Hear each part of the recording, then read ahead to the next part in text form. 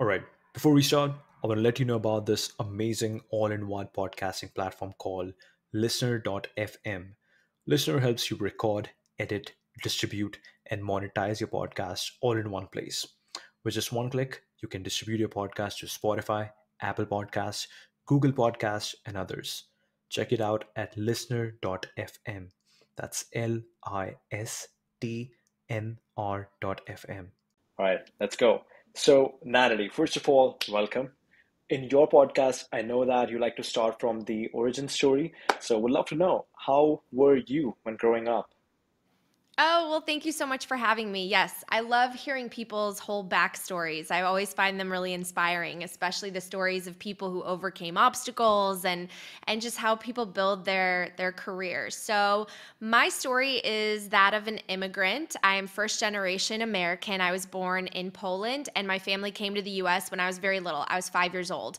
My parents were a little bit older when they came, late 30s, early 40s. So, I really saw them have to start over and learn a new language, and they worked really, really hard just to give me and my brother a good life. So, I always was raised with that kind of the need and the drive for education and knowing that I have to work hard in order to become financially stable. And I was always just nervous about money because money just seemed like just a source of stress for me because my family never had a lot. So when I was little, we watched a lot of news because my parents, not only were they into current events, but they were trying to augment their English skills. So we had news and TV and film like always on in the house. And so I decided I wanted to become a journalist. I thought, what a beautiful, noble profession.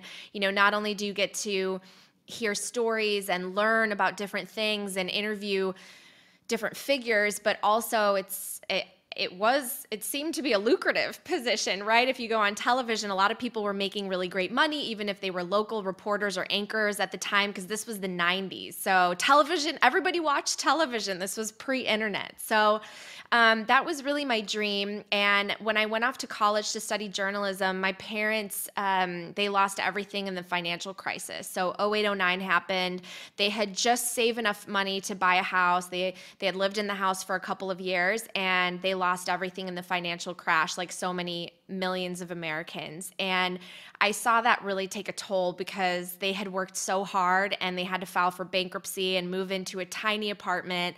And I just felt so frustrated because I felt like the system was broken. Like I didn't understand why two good people who did everything to take care of their family, paid their taxes, played by the rules, and worked from morning until night, how something like that could happen. So I had, I think, this like seed planted in my head in 0809 that said something is wrong and broken in the system, but I didn't know what it was.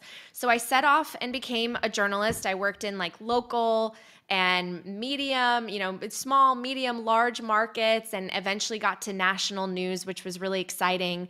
And I would say that throughout that experience, I really witnessed the polarization and division of our country. After the 0809 crisis, when you learn about Bitcoin, you realize how much money printing was initiated and just how much more broken the system has gotten in the last 10 plus years. And I watched the country get more and more divided because people felt like they were getting left behind. Everything was getting more expensive, the rich are getting richer.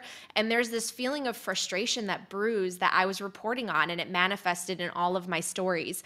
And it wasn't until 2017 that I found Bitcoin, but I didn't know what it was. I didn't understand it. I thought it was like a stock or like I could potentially lose all my money. And then a mentor gave me the book, The Bitcoin Standard. And that's what really changed my life and my trajectory, because once I read it, I felt like I had just like a veil was lifted off my eyes and I was seeing for the first time, and I was connecting the dots that all of this is related to money. This is why my parents suffered through the financial crisis. This is why everything's getting more expensive, and Bitcoin is trying to fix this. And so I became really passionate about Bitcoin and began really studying it and wanting to educate people about it then. That's so interesting. I believe this is super important, just the education around finances for kids. I know you also did recently a storybook. You were just narrating the story about Bitcoin for kiddos. That is so important for kids. But I just want to Yeah. go back. that you studied journalism. It's pretty evident from the way you speak. The way you speak is so eloquent. But how did you go from ABC, CNN to then starting your own podcast? Because earlier you had your own podcast called Career Stories. How did Yes. that happen? What was in your mind? Yeah, so really, it's just driven by the changes in technology. And I have witnessed my own industry get democratized and decentralized. And anyone can become a content creator or, a journalist really on their own. And so I find that to be fascinating because it really changed the business model of my industry. I mentioned earlier when I was younger, I wanted to be financially stable and I thought journalism would allow me to be, to earn a lot of money because at the time if you went into television, you made great money. And slowly but surely that declined because as the internet rose, advertising went to different places. Not many people were watching news anymore. So there was almost like a shift, but also an opportunity, right? Because now people were emerging as their own brands and names. They were starting YouTube channels. And so I always kind of wondered, I thought, how do people do this? And I really loved the podcasting platform because I always loved long form interviews. So when I was younger, I gravitated more towards like the Barbara Walters, I don't know, like the 60 Minutes and 2020 and like shows that were just a little bit more longer in format because I felt like you learn a lot more and you get a full story. So I decided that just as a hobby back in 2017 or 18, I would start a podcast. And it was just about origin stories. I was really fascinated with how people came to be successful in their industry. And I interviewed a lot of fellow journalists and TV people, social media influencers. I was just really curious always about people's different paths. And I really just did that on my own as a hobby. Like I purchased a microphone, I started recording episodes, and then I uploaded them. And, there's an audience for that type of content and really any type of content today. So when I started to learn about Bitcoin, I decided that I wanted to pivot the podcast into specifically Bitcoin because I felt like I learned, and it was a difficult learning process because it's just you have to unlearn so much and really dig into the financial system and some of these really intricate, complicated topics. So I wanted to help bring people down the rabbit hole and hold their hand a little bit through it. So that was kind of the impetus of transitioning my podcast. And I had no clue that I would be able to turn it into a full-time job. I did it again as sort of like a hobby on the side. And I'm just so grateful that the space has been so welcoming and that there was clearly a need for just people who are communicators and people who want to spread the message and simplify it to be able to monetize and now become their own content platform. So I'm super grateful. Definitely. I believe everyone wants to know that how you basically made this as a full-time job. But yeah, like before that, I also saw your tweet that you were now working towards 10,000 hours of studying Bitcoin. How Yeah. did Bitcoin become so important to you? Like you have to be that passionate to choose that, okay, I want to dive deeper. Yeah, well, I said the 10,000 hours thing because of, that saying that you need 10,000 hours in Yeah. order to become a master. And I just think Bitcoin requires a constant learning process, and there's always so much new content to consume.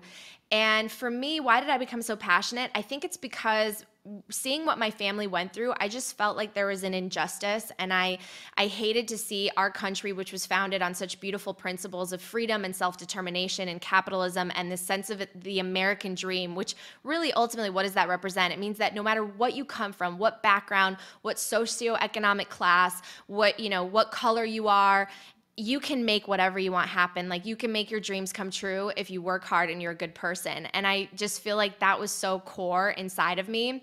And I also think, I mentioned earlier, I watched a lot of movies growing up. I like watched a lot of Hmm. stories, and in those stories, like the good usually conquers evil, right? Like the good guy wins and you're rooting for the hero. And like I just feel like we need a win. Like it's just life has been getting harder when I feel like it should be getting easier as the result of technology.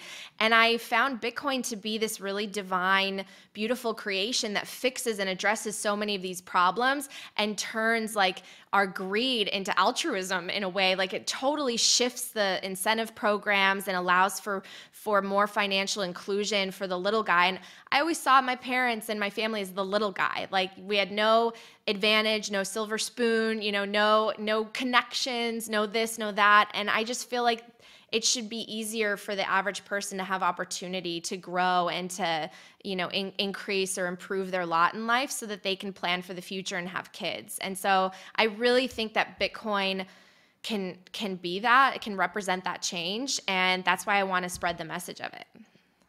Definitely. So let's dive deeper into it. I know before your podcast, you always say that how can we fix the world by fixing the money? Yeah. And recently, you also mentioned that we are addicted to the money printer. We hardly make anything other than debt. I would love to know, like, if you can elaborate on that and how is Bitcoin a better solution for us? Yeah, so I guess I want to make 2 points on that. The US used to be the world's largest creditor nation, and we actually produced a lot here. And now, just a few decades later, that's completely shifted on its head. We're the world's largest debtor nation. We have tens of trillions in debt that we will never be able to pay off. And we don't really make anything at all. We're importing things from other countries that are productive. And I think that's really hurt the labor class. I think that's hurt the middle class, which was like the fabric of American culture and society, and gave us this sense of the American, lifestyle and dream that many people aspired to. But also, it's the debt spiral has just gotten so out of control. We've been printing all this money, and we sort of kick the can down the road and we place the burden on future generations, but we have no plan on how to pay it back in the long term. And the truth is, we can't pay it back in the long term because we've gone so far into debt. And that has a real impact on society. And I think that people are sort of blind to it because we don't have great financial literacy in education in this country. Like, we have these amazing schools, but they sort of just go along with the narrative that's held by government, which is that you have to experience inflation and it's okay to go into debt. So we've become this like consumer driven nation.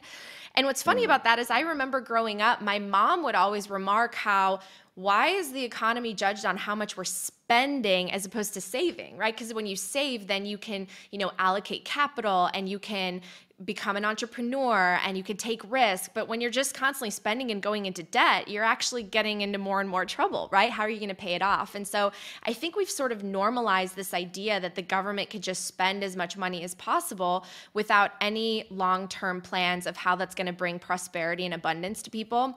And the second thing I want to point out is that through Bitcoin, I learned that at one point, the US dollar was backed by something that was scarce and difficult to produce, which was gold. We used to be on the gold standard, and there was a time where you could go to the bank and actually redeem your fiat, your paper money, for gold. And today, we don't have that. We were taken off the gold standard officially in the 1970s. And so really our money, what is it worth? It's basically worth whatever they tell us, but we're watching the purchasing power collapse year after year, and it's making it harder to afford things. And once again, the people at the top benefit because they hold assets and they can buy up a bunch of real estate. They can take more debt on to risk it. And the average person puts it in an account in the savings account in like Chase, and gets 0.01% interest, and basically has a melting ice cube in terms of their money. And that sort of imbalance just destroys society from within. I think it causes populist uprisings that I think we're seeing right now, and it allows for politicians to come in and sort of take advantage of the situation, because I personally don't believe many of them understand economics and understand how the money printer works. So they basically come in and say, hey, I'll help. I want to help. I'm going to give you money, or I'm going to spend, XYZ on this. And then, they spend it, they print all this money and nothing gets fixed, and they don't lose their jobs. They just ascend in power. And it's like we have this ongoing system that's just leading to the demise, I think, of our society. So, that's a long-winded answer, but I just think that there's so much broken because of how we've managed our money in the last 100 years in this country. And hopefully with Bitcoin being this scarce, decentralized technology network and asset that allows for anyone to gain access to it if they just have an internet connection, and you could purchase as little as $1, that allows us to sort of rework the system and create a more balanced and fair foundation for a new economy. just exactly what you just said is something that everybody needs to hear. I believe this is going to be making a really good reel, really good short that we're going to be putting out. But yes, how do you think Bitcoin is a solution for it? You talked about how we are in a messed up world, but how can Bitcoin lead us to a better world? Yeah, so the biggest problem that I have is that in our current system, there's basically an advantage to those who are close to the money printer, who are the Washington insiders, and there's sort of this like marriage between the big corporations and the big banks and politics. And then everyone else, they have their losses. All the losses are socialized and the gains are privatized, and the taxpayer is left holding the bag. Everything for us is getting more expensive, whereas the people at the top benefit from all of this. So my hope is that with a form of money that can't be manipulated, can't be debased, can't be inflated, can't be controlled by anyone, it's going to bring us back to a system that's really based on quality and merit and value and supply and demand, because you provide goods and services and they're judged, on the free market. And right now we don't live in that system. We have a very manipulated system, and it disproportionately allocates capital and money to the people who honestly need it the least, right? And who may not have everyone's best interest at heart. So I don't believe that Bitcoin's going to fix everything, and I don't think that we're going to ever see an economy or a world society where everyone's just equal and everyone makes the same. Like, I don't want to see that. I want it to be based more on value and merit and a fair access to opportunity, which I don't believe that we have right now. So I feel like if we fix the money, and actually our money's going up in value every year as opposed to down, we can make better choices when it comes to pursuing entrepreneurial endeavors or planning for a family or investing or, spending. I just feel like if we actually had savings, we could encourage more just momentum in the economy, as opposed to everyone just going further and further into debt. That makes a lot of sense. We need to focus on saving over just spending, and that is what a lot of people are getting aware of. And I believe Bitcoin is leading that wave. But Mhm. I want to know that you were covering, when you were a journalist, you were covering a lot of news, a lot of national stories across the country.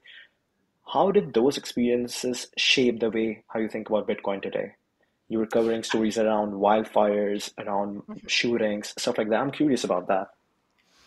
Yeah, so I covered, gosh, every kind of topic and story I could possibly imagine. I was a reporter on breaking news a lot, so I did everything from natural disasters and fires to mass shootings to local elections, national elections, public corruption, civil unrest. I mean, you name it, I covered it. So it gave me kind of a depth and breadth of the issues that are facing America and society today, which I think has really helped me, because not only did I have to learn a lot very quickly about different topics and synthesize that information and crystallize it in a way that was short form, but also, it made me think a lot about what's important, what word choice do I want to use, how do I simplify a message, and what's really important to people.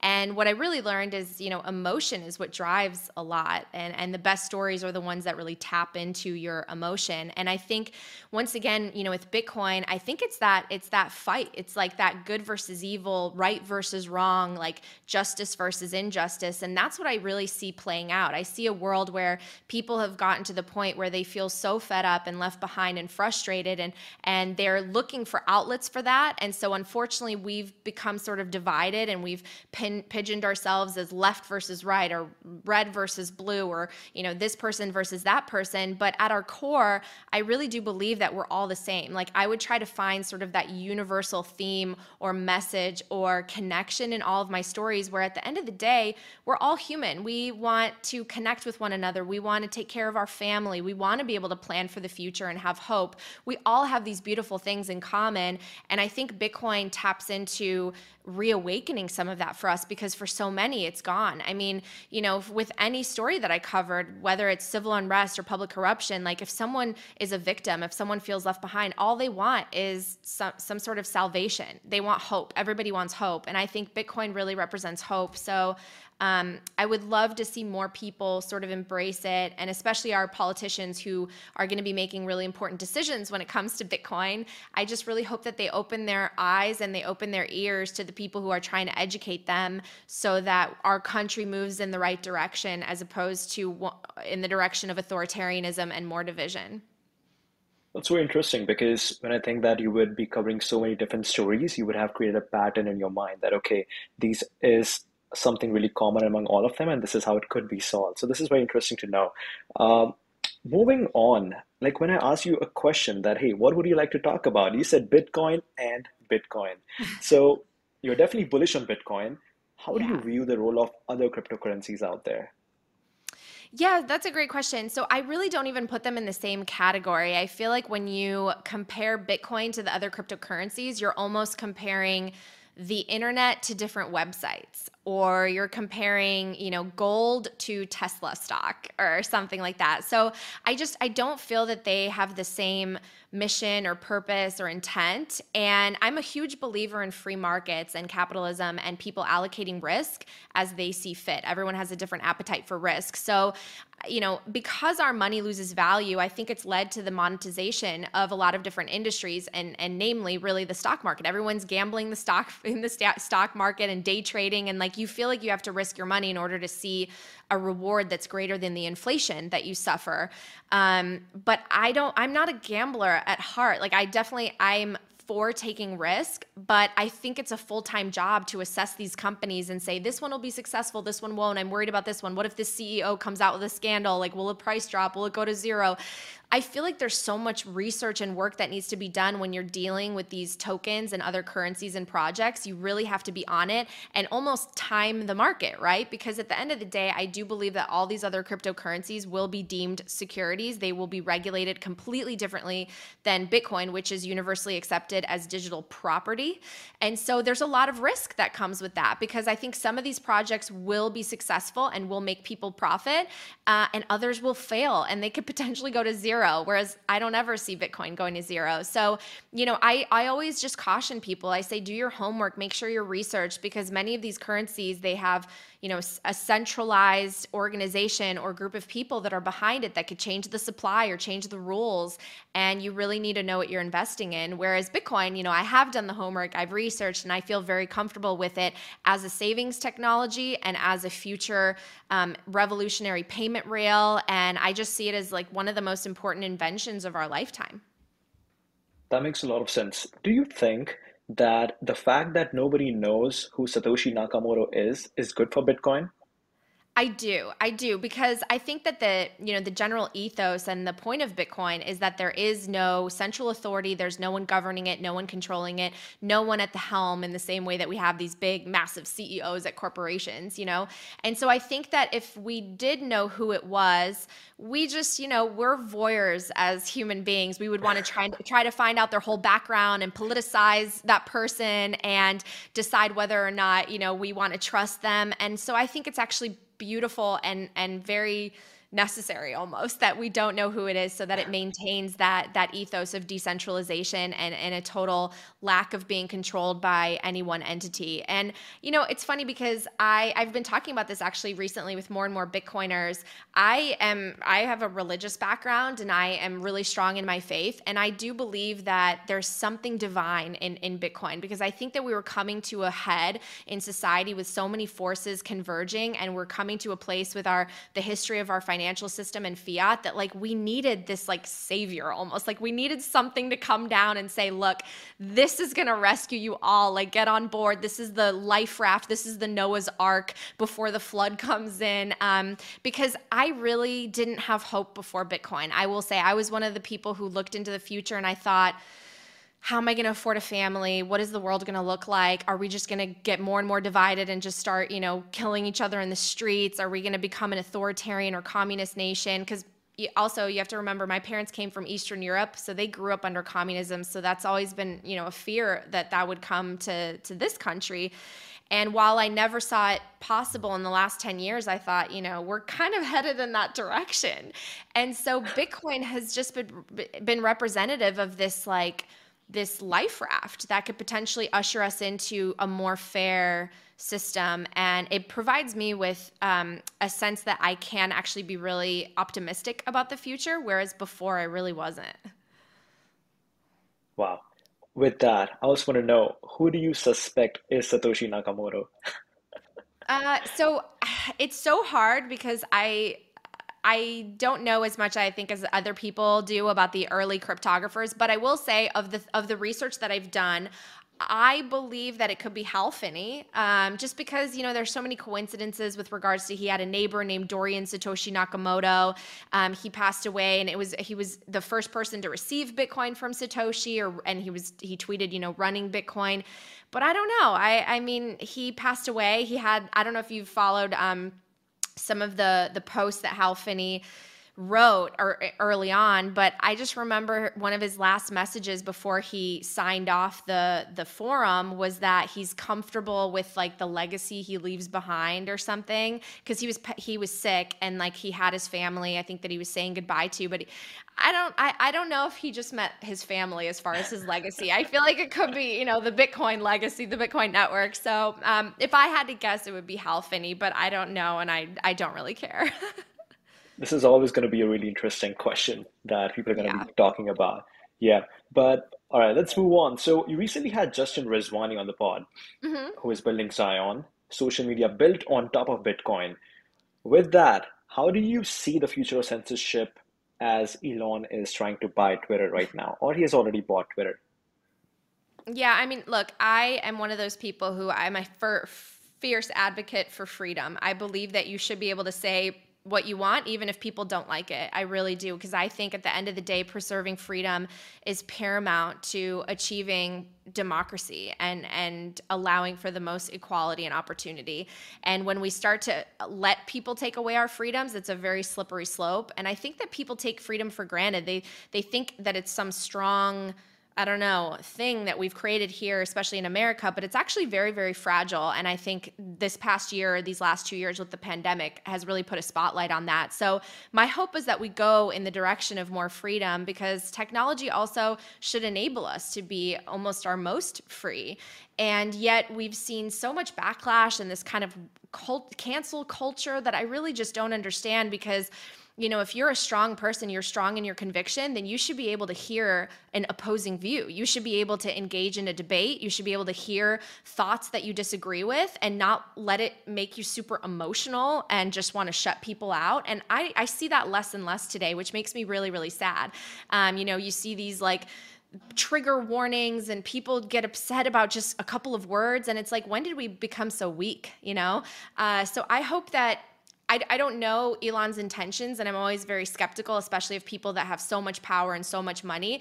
But my hope is that he will lead us in a direction of more freedom of speech, less censorship. And, I really like Michael Saylor's idea to implement sort of an incentive to be a good actor on Twitter, with regards to like putting up in escrow a little bit of Bitcoin and using Lightning to basically punish people who are doing bad things like scamming or spamming people. So like you put up money and you do so at your own risk if you're going to spam. Like I think we need a little bit more of that. But yeah, I'm interested to see what happens, because we need to go in the direction of freedom as opposed to censorship, for sure. That totally makes sense. Censorship has become super important these days, and more people are becoming aware of it, that, hey, we don't even talk about censorship, but it's super important. Yeah. With Twitter, I'm also seeing that a lot of my friends right now, they are resigning. They're not interested anymore in working at the big tech companies. So the trend is the great resignation, and more people are trying to join crypto. How do you see this going right now?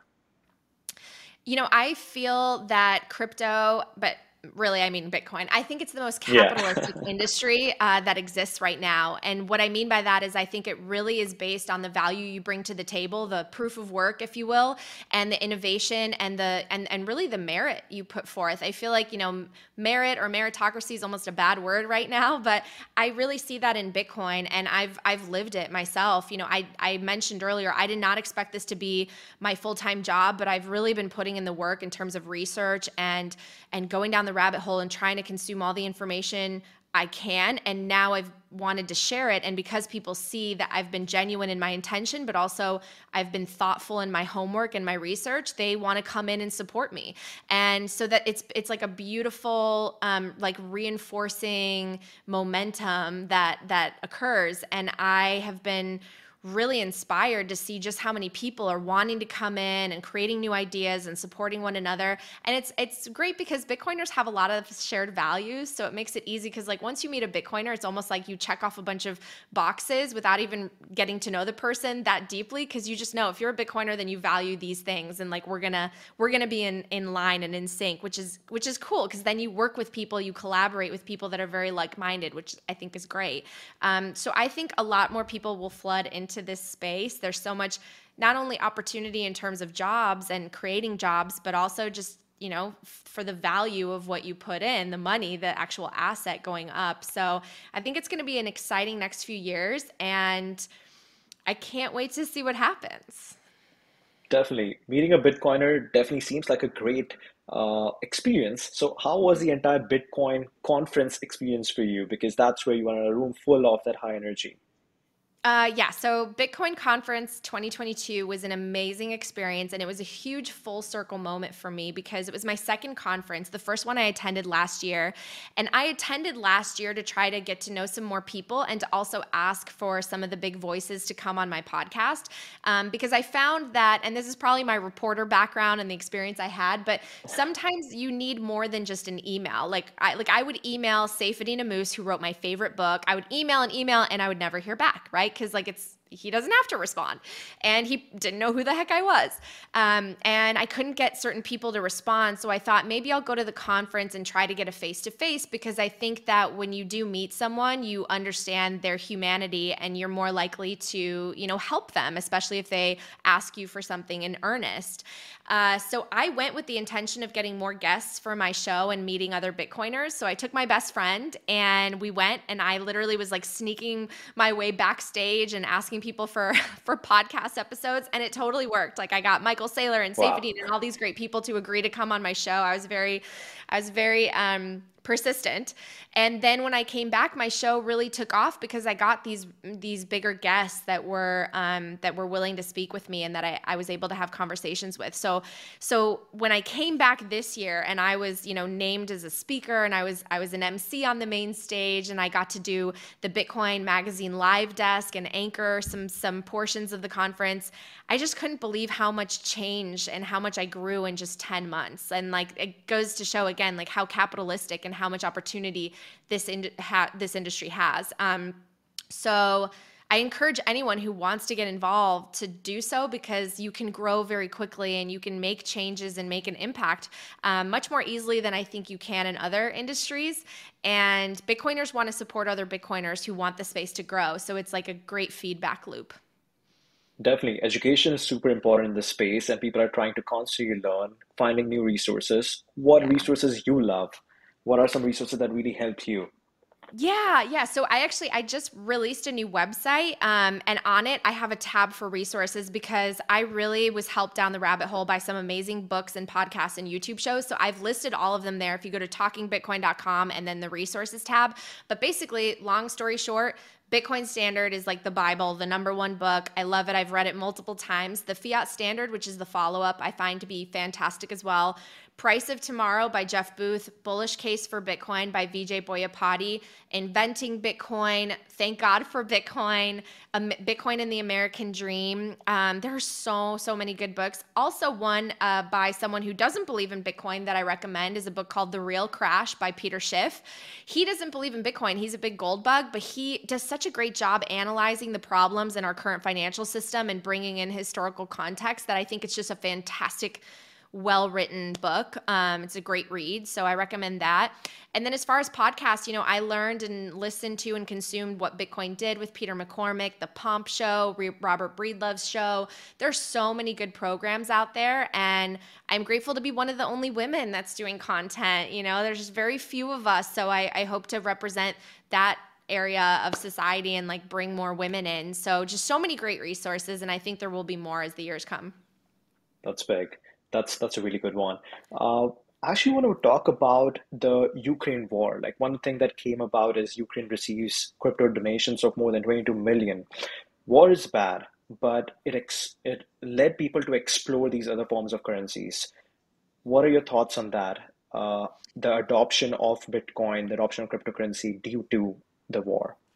Yeah. Well, first of all, I find it to be so tragic that the decisions of just a few powerful people impact and create such tragedies for everyday people who are just trying to mind their business and take care of their families and work. I find that to be so tragic that people have to flee their country because of nothing that was their fault. And so, what I will say is that this puts such a massive spotlight on Bitcoin and Bitcoin's use case as being unconfiscatable and being something that you can flee across borders with, permissionless, trustless, you know, exempt from being able to be seized. And sometimes I think we take for granted the fact that our money's in the bank account, we just trust someone with it, right? Or we have these we just kind of trust the system because we've never really needed to question it. But things can change really rapidly, and whether you were in Ukraine and you didn't expect this war to break out and you needed to flee and evacuate to Poland, and you needed to flee with all of your life savings, and the people who had Bitcoin could do it much more easily than someone who had actual physical assets in a bank or gold. But also look at Canada. I mean, Canada is a democratic nation that has been seen as, progressive on the world stage, and they were freezing people's bank accounts because the government did not like what crowdfunding platform private citizens were donating to. I mean, so it can really happen anywhere. And I think it was a massive spotlight on how Bitcoin is super important, especially right now as we're moving in the direction of more control, more concentration of power. And I really pray for the people that are in Ukraine, and also, the people in Russia who never were supportive of this war, who saw their currency get debased by 75%, and they're struggling as well, and they don't agree with Putin. So I just think that, it shouldn't be so hard for the average person to work to support themselves and their families. And I hope that Bitcoin sort of equalizes the playing field. And I think it's really important to have a form of currency that, if needed in an emergency, if you needed to flee to another country, you literally have it on a hard drive or in your head, and you can take your whole life savings with you, as opposed to having to go to an ATM where there are runs on banks or freezes on bank accounts or whatever. You don't have to worry about any of that. And I think that's really powerful. That makes a lot of sense. Now, with that, we also see El Salvador. What are Mhm. your thoughts on that? How do you see the future with that country? How they will adopt Bitcoin for the better? Yeah, so it's funny, before Bitcoin, the only capacity in which I heard about El Salvador was kind of the violence, the civil war from the past, and also just immigration, that people wanted to flee, and there were people from El Salvador who wanted to come to the United States. And Bitcoin has really changed that. And I find President Bukele to be very, very inspiring, because I'm naturally kind of skeptical of politicians. And I felt very jaded by my experience as a reporter reporting on politicians and interviewing them, because I always felt like they were in it more for themselves a lot of the time. And also they thought about the short term, getting reelected and promising things in the short term, and always forgot about the long term and what the cost would be, especially to the people voting them into office. And I really see President Bukele as the opposite. He's willing to take the short term criticism and hits and credit, rating decreases and all of that, because he believes that in the long term, this will bring economic prosperity and opportunity to the country that he genuinely, I think, loves, because that's where he grew up. That's where his family is. And when I visited twice this year, I saw a lot of hope. I saw hope in communities. I saw communities that don't fully understand Bitcoin, but they want to, and they see hope in it, and they view the president's decision as a positive one, because all they're seeing is more tourism and more access to capital and growth. And I think that makes them feel like they no longer have to dream the American dream and leave the country. They can dream the El Salvador dream and stay and invest right in the land where their ancestors are. And I think that's important. I think that it will lead to more growth. I think it will lead to more investment in that area. I think that because they were one of the first, they really will benefit from being an early adopter, as everyone is who is an early adopter to any technology. So I'm really excited to see this experiment play out. And although the price is volatile right now, I think that in the long term, they'll really win. And President Bukele will be seen as, kind of a heroic first adopter of this. Definitely. What do you think about, or when are we going to actually reach that point where people will start trading in Bitcoins? Because right now we are only seeing people holding Bitcoins because they see it as an asset. So I actually think that this depends where you live, because in the normal monetization process of any currency, it goes from sort of the collectible to a store of value to a medium of exchange to a unit of account. And I think we're sort of in between both the store of value and medium of exchange with Bitcoin, especially with the development of the Lightning Network. But again, like here in America, we have a concept for savings. And so we know we want to put away some money for a rainy day. We have the 60/40 portfolio, and we're kind of taught that at a young age. In other countries, they can't save. They live hand to mouth, and they need it as a medium of exchange and as a payment rail, especially in countries where they have oppressive governments or where they have hyperinflation of 50-80%, which we take for granted. Ours is 8, it's bad, but other places it's far worse. So depending on where you live, the use case is very different. And, we were discussing El Salvador just a second ago. In El Salvador, people don't even have a concept really for savings. They've never had a savings account. Many of them are unbanked, and their first bank is Chivo Wallet, and it's Bitcoin.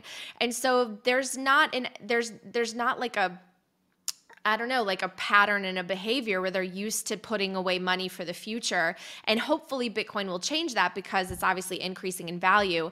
But at the same time, as a payment rail, I don't know if you heard the speech that Jack Mallers gave at the Bitcoin conference, but we basically are running on this legacy system that hasn't been updated in many, many decades, where these massive entities and these big corporations take a cut. They take a cut from you, the consumer, they take a cut from the merchant, and they're just the middleman. And what value do they really serve when you can actually transact directly from one person to the next? You can send money and value at lightning speed from one part of the world to the other, and you could cut out that middleman so that the merchant potentially gets to keep all of the money for whatever product or good or service that they're selling. And I think that that's amazing. That's really inspiring. So I think that in some places, Bitcoin will serve as almost like a medium of exchange first and then grow to a store of value. Whereas I see in the US, it's going to go from store of value to medium of exchange. And I just think we need more time and more adoption.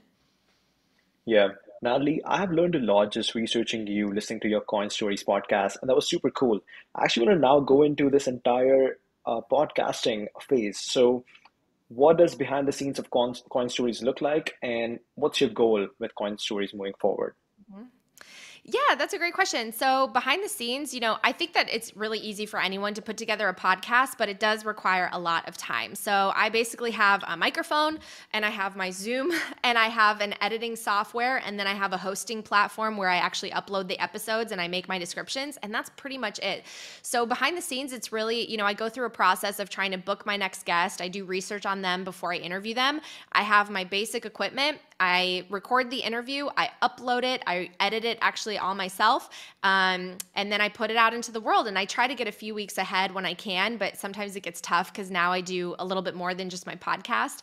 But, I find it to just be, a real indicator that you can make whatever you want happen. Like if you want to put out content, go do it. Don't think about it. Don't talk about it. Go do it if you really want to, because there's probably someone that wants to hear what you're going to share, what you're going to say. And as for my goal, I think for me, I just want to grow the podcast to be more welcoming to newcomers to the space. So, I started and I thought it was kind of going to be a temporary passion project. And I really wanted to focus on like the biggest names in the space and why they got in and how they got in. But I want to start to branch out to more people, to more topics, and really just hit home on the points that we sort of discussed earlier. This idea that like we are really trying to fix and overhaul this financial system and make it more inclusive and fair. And there's so much happening with our economy, from inflation to these interest rate hikes, and it precipitating into these different aspects of society. And I would love to discuss that with guests and really help draw people in and understand Bitcoin as it's related to these bigger societal topics, as it's related to the cost of living and to education and housing and government and politics and all of that. So I just hope to grow and like get more, people interested in Bitcoin and investing in it. And that's really my only goal. That's great. Actually, one side question. When I saw your interview with Adam Back, I Yeah. was surprised because you were talking to a cryptographer about super complicated stuff without any cues, without any paper in your hand. How are you able to do that? Without like a paper. Yeah, without any research work in your hand. Was everything in your mind? Because Yeah. when I'm on a podcast with someone who is dropping some really good bombs, I have constantly a ton of questions in my mind, and I'm like, wait, which question to Yeah. ask? So how were you able to do that?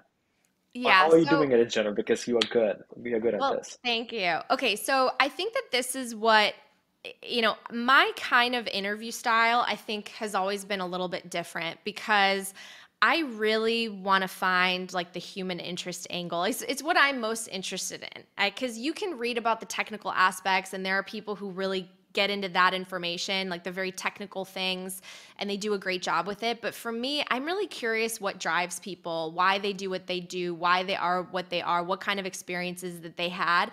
Because for me, it's just a learning experience. Like I feel like I learn from other people's experience, whether they're successes or failures. I just think that those stories and those story arcs and narratives are really, really interesting and really important and valuable. So I do my research ahead of time. Like I try to watch episodes and read articles and I read their biographies. But at the end, the thing that I found early in my career is if I structured it out and I had a bunch of questions, two things happen. Number one, I would ask a question and then that person would take things in the direction of question number like 8 and then number 3 and like I'd be all over the place because you can't plan out how an interview is going to go, so it almost like creates a source of confusion and pressure because you're like, "Oh, this isn't following the questions." But also I found that if you write out questions, you're almost not able to be an active listener. And I feel like the most important thing in a conversation and in an interview is to really listen to the person so that your next question it feeds off naturally off of what they just said and allows you to dig deeper or learn more. And if you just have a list you're going off of, then I feel like you're waiting for the answer to end and you're trying to, ask your next question and make it fit into the sequence, and it just doesn't work. So for me, I just at the end of the day want to have a conversation with these people. I think everyone's a human, whether you're Michael Saylor and you're a billionaire or you're, someone that just got into the space. We're all human. And some humans are nicer than others. But all the Bitcoiners have been very nice in the space. And I don't know, I just want to hear more of that human side to people because I think it's more interesting. Like, it was great to see, Adam talk about his life and his background. And he has this very technical, interesting cryptography brain, but he's also a human. He's a person that has wants and needs and desires and loves. And like, I want to humanize people because at the end of the day, what is Bitcoin trying to fix but like humanity, in my opinion? So I don't work off of questions. I like think of things in advance or general topics, but I don't ever have like questions that I have. Super interesting. Super interesting for me because I tried this once and that podcast blew up recently. So, yes, this is something I'm trying to bring in more and more as well. And this was a good learning experience for me as well. Thank you so much, Natalie. This was good. We talked a lot about Bitcoin and Bitcoin, and it was beautiful. Thank you so much for having me. I appreciate it.